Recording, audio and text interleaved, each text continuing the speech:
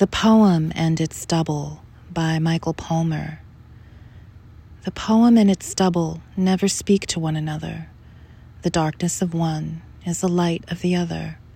The silence of one forms the sound of the other. The tears of one are the unheard laughter of the other. The loves of one are the lost loves of the other. Lost words, last words of the other. The meanings of one are lost upon the other, echoed within the other, erased by the shadow of the other. Each lies awake in the other's sleep and views unimaginable scenes through identical eyes they do not share.